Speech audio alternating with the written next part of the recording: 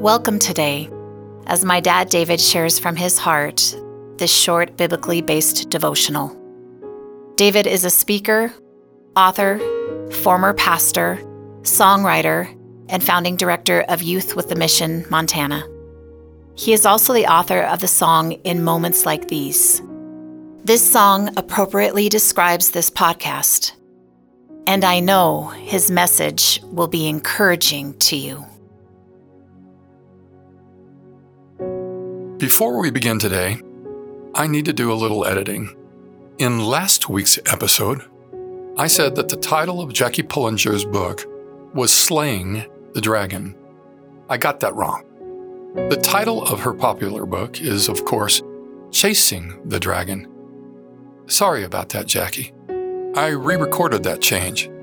And speaking of that episode, if you haven't already, I'd encourage you to take a listen to it. It's called Signs and Wonders. I think you'll find it interesting and encouraging, and it's very compatible with our episode today, which we're calling The Glory of His Presence. Since we began our podcasts under the name In Moments Like These, I've been sharing personal and family moments. Many have been about our 4 children. I haven't yet shared an exclusive story about my dear life partner for these last almost 55 years, my precious wife, Kathy. The name Kathy, by the way, short for Kathleen, means pure in heart. Those who know Kathy well would say that pure in heart is a perfect definition of who she is and has always been. In fact, at this very moment as I'm writing this, she is sitting on the living room sofa with her well-worn Bible in hand, having her daily morning quiet time in the presence of her dear Heavenly Father. And you can be sure of this, she will be praying, talking with Him for a long time. She'll do this often, oftentimes in the middle of the night. And right now, while she's reading and talking with her Father, I'd like to tell a story about one of her very special moments. Actually, I asked her if she would put those moments in writing for me so I could read them to you today. She agreed. I know this is a little different. Normally, I tell all the stories from my point of view, but this is such a special story that it needs to be told by her. So, here are my Kathy's written words. It was at the end of the 1960s and beginning of the 1970s when David and I were serving at Melodyland Christian Center in Anaheim, California. As he has told you, David was a high school pastor at the time, and I was helping to head up the nursery department of the church. These moments took place on a Sunday evening. As usual, I arrived at the church an hour early to help prepare the nursery for that Sunday night service. And this was going to be a very special Sunday night service.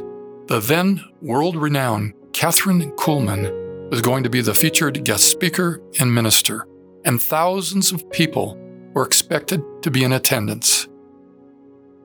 The nursery staff and I would be meeting in one of the many side rooms of the auditorium to organize last-minute details and then pray together before the service started. I was on my way to that meeting, walking alone through the auditorium. This sanctuary was huge, a former theater in the round. And as I think back on that day, I can still clearly picture and feel myself walking across this empty, cavernous sanctuary alone. It's a memory imprinted on my mind, which has hardly dulled over the years. Suddenly, while making my way up the empty aisle to the side of the sanctuary, a small figure emerged out of the side hallway door. I looked up the aisle to see who it was. As we walked straight toward each other, I soon realized I was looking at the face of Kathryn Kuhlman. We both smiled, a small smile, looked straight into each other's eyes, and then passed by each other. I could have touched her as she passed by. We were so close. I could see she was in a prayerful mode, preparing for the service that would be starting soon. I didn't want to disturb her in any way, so we passed each other. went about our assignments. She continued to go on praying up and down each aisle of the sanctuary. And me, I continued on to pray with the nursery staff in the side room. But I wasn't prepared for what would happen next. Before I read the rest of Kathy's story, I should give you a little background on this most interesting woman, Kathryn Kuhlman, especially if you haven't heard of her before. Here are a few quick comments taken from her life biography. The ministry of Kathryn Kuhlman began in 1933 and covered a time span of approximately 43 years. Her ministry included the hosting of a national weekly television program called I Believe in Miracles. She also had a 30-minute national radio Bible teaching ministry, and she was the author of several books.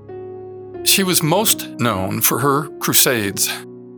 She traveled widely around the United States and in many other nations between the 1940s and 1970s, holding healing crusades. She was one of the most well-known ministers of healing in the world. Over the course of her life, she reportedly was personally involved in the healing of about 2 million people. Her meetings were filled with the tangible presence of God, and healings and miracles became a regular part of her services. She was a woman of great humility and was very careful to give all the glory to Jesus.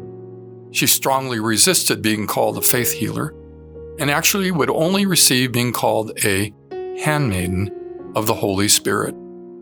She was once quoted as saying, "I would rather die 1,000 deaths than to walk on any stage without the Holy Spirit." My thoughts now. Because Kathryn Kuhlman was somewhat unusual in her mannerisms and her presentation, there were those who had doubts about her. But I wasn't, and still am not, one of those doubters. I was there and watching her on the night Kathy is talking about. The power and the presence of God in the sanctuary was unmistakable. It was amazing. And from what all of us witnessed, and from the reports that came back, there were several hundred people who were healed that night. And it all started earlier that evening during her humble prayer walk through the sanctuary. Just thinking now, the name Kathryn, the meaning is the same as the name Kathleen. Kathryn also means pure in heart. And I witnessed her pure heart. Which brings me back now to my Kathleen's written side of the story. And this is just moments after Kathy had encountered Kathryn Kuhlman in the sanctuary. She goes on to write, "As soon as I got to the side room, all of us on the nursery staff gathered into a circle to pray.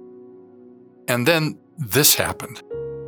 I was standing there with my eyes closed when all of a sudden I fell over backwards. But just before hitting the floor, I was caught by the associate pastor of the church. Then he gently laid me down the rest of the way, and I laid there on the floor for some time, in a daze. I could not stand. Believe me, I was a normal and perfectly healthy 24-year-old, and this isn't something I would have ever intended to do, to fall down backwards and go into a daze in front of my co-workers. But the glory of the Lord had come upon me when I passed an amazing servant of God in the sanctuary. I know, without a doubt, that the Spirit and the glory of God was so heavy upon her that when I passed her in the aisle, that glory spilled over onto me. I've thanked God many times for that incredible experience, one that He intended for me to have, one who only thought of herself as a young and lowly servant of His. He shared a whisper of His glory with me, and it has sustained me for all these years since, proving His fatherly love and care for me. I still get teary. Even now, as I write this, I have tears in my eyes. As I think back on those moments when He let me share for just an instant in the wonder and glory of His presence. and it changed my life forever. My wife is so very dear to me, and she is so very dear to her Heavenly Father. Wow. Here were two human beings. One was very young, and one was much older. Both were precious women, and both were pure in heart.